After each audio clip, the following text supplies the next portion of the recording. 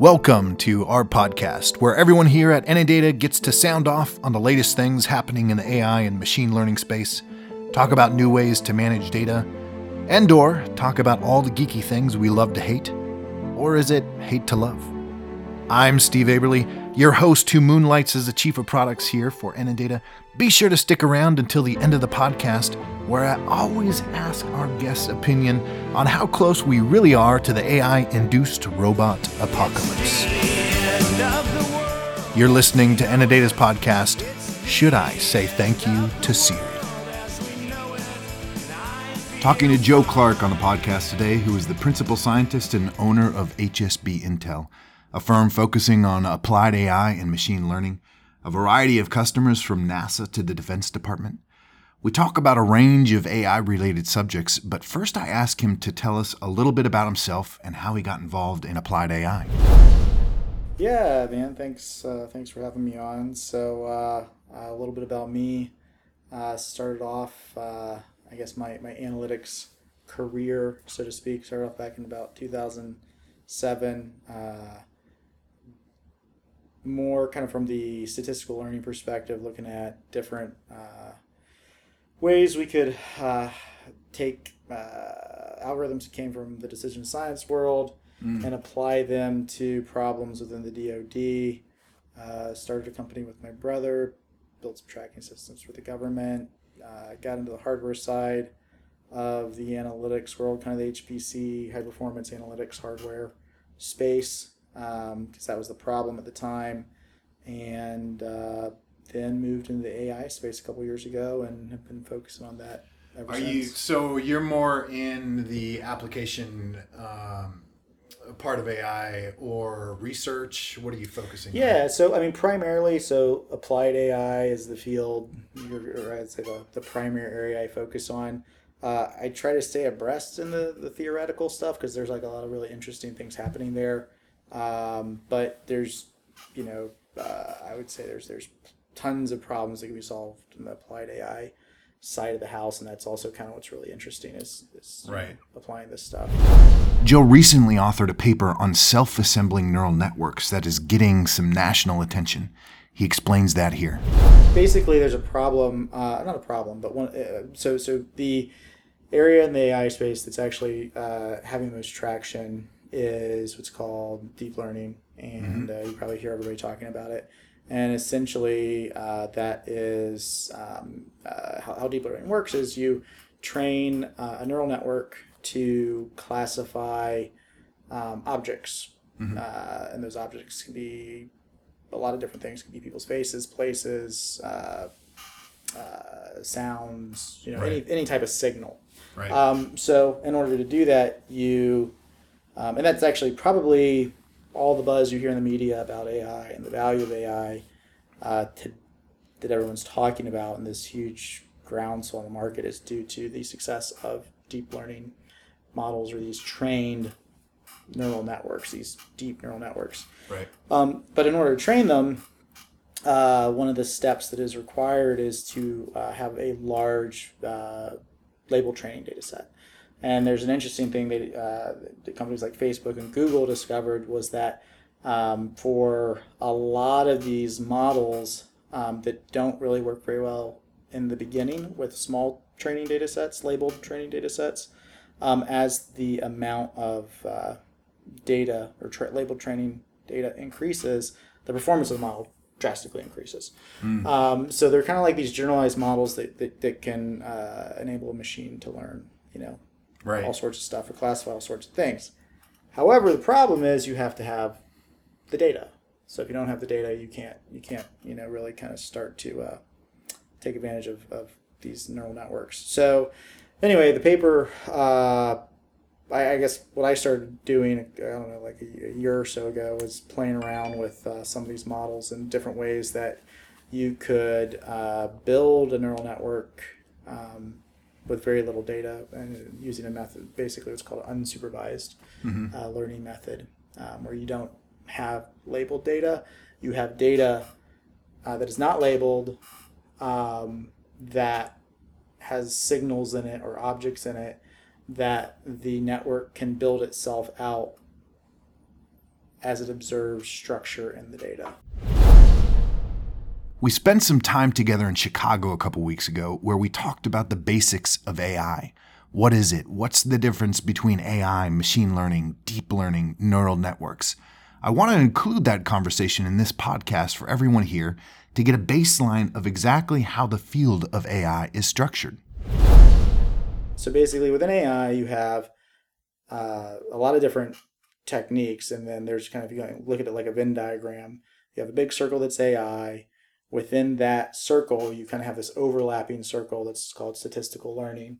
And those are things like regression analysis and logistic regression and game theory, algorithms, and things like that.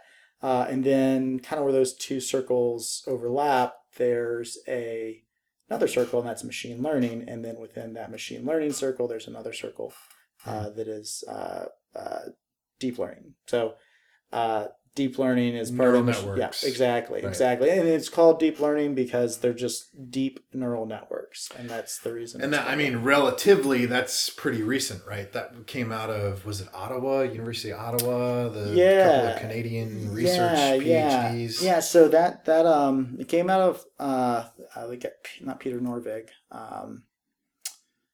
Geoffrey Hinton. So Geoffrey Hinton, right. Actually, a really interesting guy. But he was one of the pioneers who pioneered neural networks and kind of came out of the basically people looking at how the brain worked, and that's where the architecture came from, was how the neurons are structured in the human brain. From a media perspective, the concept of AI and machine learning is tough to escape. Journals, news articles, precipitating a groundswell of interest from just about every type of business you can imagine. I asked Joe, what are the most common roadblocks organizations will encounter on their journey to being an AI-driven enterprise? Yeah, so I think the first one is a lack of understanding of the technology and what it would actually, what it does and where to focus it. Can't solve the ocean, right? Yeah, and it's like cloud in a little bit, where when cloud first became a viable technology in the enterprise space, it was thrown around as a buzzword, and there's people kind of use it as more for marketing than actually educating people on how it worked, why it worked, what the benefits were, and how to apply it, right, and how to take advantage of it. Interesting. And AI is kind of similar. So like we've seen with cloud now everybody kind of understands, like, all right, it's outsourcing some of these applications a bit better in the cloud, and or in this centralized environment that's managed by someone else. Right. And we know there's AWS and GCP and Microsoft Azure, so now there's all these options to consume it. But with AI, we're kind of at the same point where people don't quite understand what it is, how it works, like just, kind of like you asked me about the, what is AI, what's machine learning, what's deep neural networks. What does it mean for me? How can it help you? As a business, right? Exactly. Like what is a lot of people like, I know I need to get in, use AI, but I don't know how. Mm-hmm. And should I go buy the next shiny thing? So I think generally there's the understanding problem. And then there's the having, lack of access to the data they need, or the data that's pertinent to their organization in order to take advantage of AI. Right, and whether it's AI, ML ready data. Right, absolutely, yeah. I ask here if small businesses can take advantage of AI, and if Joe has any advice for those just starting their exploration of AI, machine learning, and neural networks. I think small businesses can take advantage of it.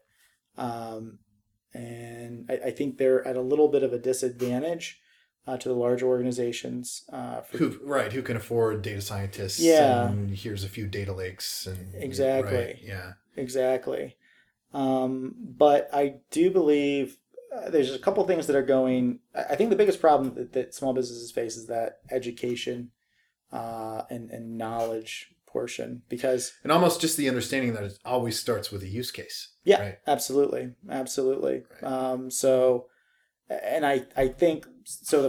I would say the first education portion or piece would be someone within the organization from a high level. You don't need to understand how the algorithms work, but understanding what they can do, Right. and maybe being taught, given a couple general business ideas of how, in general, those algorithms could help a business. And then also maybe someone saying this is how it's different than what you have with your SQL database or your CRM tool today. Here's the gap it can fill, and here's the things it can do that those systems historically could not do. You can use what's called unsupervised learning if you have any, like, customer records, for instance, Right. and you want to find out who's my best customers, or right. Micro segmentation. Yep. Find the anomalies in the data. Right. So Exactly. so any kind of business could use untrained. But even, you talk about supervised Yeah. or trained machine learning, right? Yeah. Supervised machine learning. Yeah. Even then, a medium-sized business would just need to keep track of positive and negative results, right? And that's a training set, right? Yeah. At least from a business perspective, what was something successful? You ran a test on a hypothesis you had for marketing. Yes. Was it successful for this specific segment or micro segment? Yeah.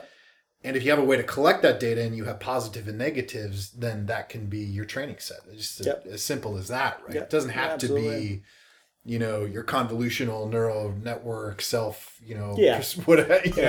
your 14 word title of your paper, right? Yeah. But some things in the machine learning world can be simplified. Yeah, absolutely. An important question I get asked when we're talking to potential customers or those who are curious about AI is, where does the journey to being an AI-driven enterprise start? Joe reiterates here that it begins with education. We dig deeper, though, and talk about exactly what an organization needs to begin machine learning experimentation. So I think it starts with education. I think it absolutely has to start there first, because you're just going to probably spin your wheels. And money. Right. Probably a lot of money. Yeah, so education. So understanding what value or how you would want to take advantage of the real business use cases that apply to you. Like I would say that educating yourself on how AI can help you. What are the business cases that AI applies to you, could enable in your organization? That'd be the first one. And then the second one would be starting to collect the data required to take it to implement those. Do you need a database? Do you need to set up a data lake? Do you need? No, I don't think so. Not could everyone. be spreadsheets, right? Yeah, it could. CSV. Yeah, it could be. I would say the more standardized your data is, the easier it will be for you to take advantage of AI. But you definitely do need to, you have to digitize it somehow. That's an important step. Right. So we always talk about the enablers of AI. When we talk about Encompass at NN Data, it's centralization and integration, but almost need to add a third block there up front of digitization. Yeah. Right. I would identify the resources necessary, and I probably wouldn't completely change your IT infrastructure necessarily. I would figure out a way to aggregate that information. Where you could begin to leverage it and analyze it, and then pump it into possibly in memory. Well, in memory is typically best because it's a lot faster, especially when you're kind of iterating and playing around with things. We have an app for that. But yeah, I would say in memory is definitely that's a much faster way to do things. It helps you iterate quickly. I would say determine a method to connect to your data sources that are pertinent to that you've identified as potentially useful, and then just begin iterating, testing things. Like, don't spend a ton of time trying to build like a master strategy. Just pick an idea and test it and see if it works. The cool thing, all this stuff is based on statistics, so you're going to get like an accuracy output, like a single numerical indicator of accuracy. And 0 to 1. Yeah, 0 to some number between 0 and 1, and the higher usually the better in most cases, unless it's crazy high. But But yeah, just kind of get going. I think the cool thing about small businesses, actually, although they may not be able to invest as much as like General Electric or Fortune 100s and you know those guys, is that they can move a lot quicker. So they could, the ones that do could quickly outpace their market competitors. An interesting thing we talk about is hype associated with AI and whether the applied side of AI has been overpromised. I initially thought when I asked Joe this question that his thought was certainly going to be yes, it's absolutely overhyped and overpromised. But his take on this question goes all the way back to the early days of the internet. Listen in here. I don't think it's hype. So I look at this kind of like the internet. You know, when the internet came about, a lot of people thought it was just, kids like screwing around online. And then people started to realize the commerce value of the internet. Right. And then we had a hype cycle with the .com boom where people were buying websites and stuff. But, we had the spike, the artificial spike, and then it crashed. But then it kept going. And I think AI is definitely going to be one of those technologies just because it does create a massive amount of value. And it also it can, and actually already does in a lot of ways, replace a lot of value that used to be provided by humans. Ooh, that's good. That leads us to our final question that I always like to ask everybody. How close are we to the AI-induced robot apocalypse? Joe Clark from HSB Intel, give us your parting thoughts on that question. Oh, man. So how close are we? I don't know if we'll ever get there or not. I think the AI we have today is not capable of causing an AI apocalypse. So that it's going to. You're safe. We're safe. We're safe today. So there is, or there are some algorithms that are in the theoretical stages. I think once, actually, it's kind of one of the my paper I worked on. So this self-assembling neural networks is kind of one of the crucial steps to an artificial general intelligence kind of being able to self-improve itself rapidly and rapidly iterate. So which is very theoretical still. So I think we're a little ways off, but by the time we are able to accurately predict when it will happen, it would technically probably be too late. So I don't know. I think the more important question is how do we so AI is going to happen and AGI will probably happen. So I think it's more important to think of what are the things that we can do today so that when AGI does happen, whatever that thing is has a good reason to keep us around. I think it's more important to think of what are the things we can do today so that when AGI does happen, whatever that thing is, has a good reason to keep us around. Think about that for a moment. This, ladies and gentlemen, is the best answer I think I've ever got to the AI-induced robot apocalypse question. We could explore that concept just as its own standalone podcast. Joe, come work with us. So ends this session of Should I Say Thank You to Siri? Get in touch, send a note, listen in. And maybe I think I'll end every podcast from now on echoing Joe's sentiment. Let's hope when artificial general intelligence does arrive, it has a good reason to keep us around.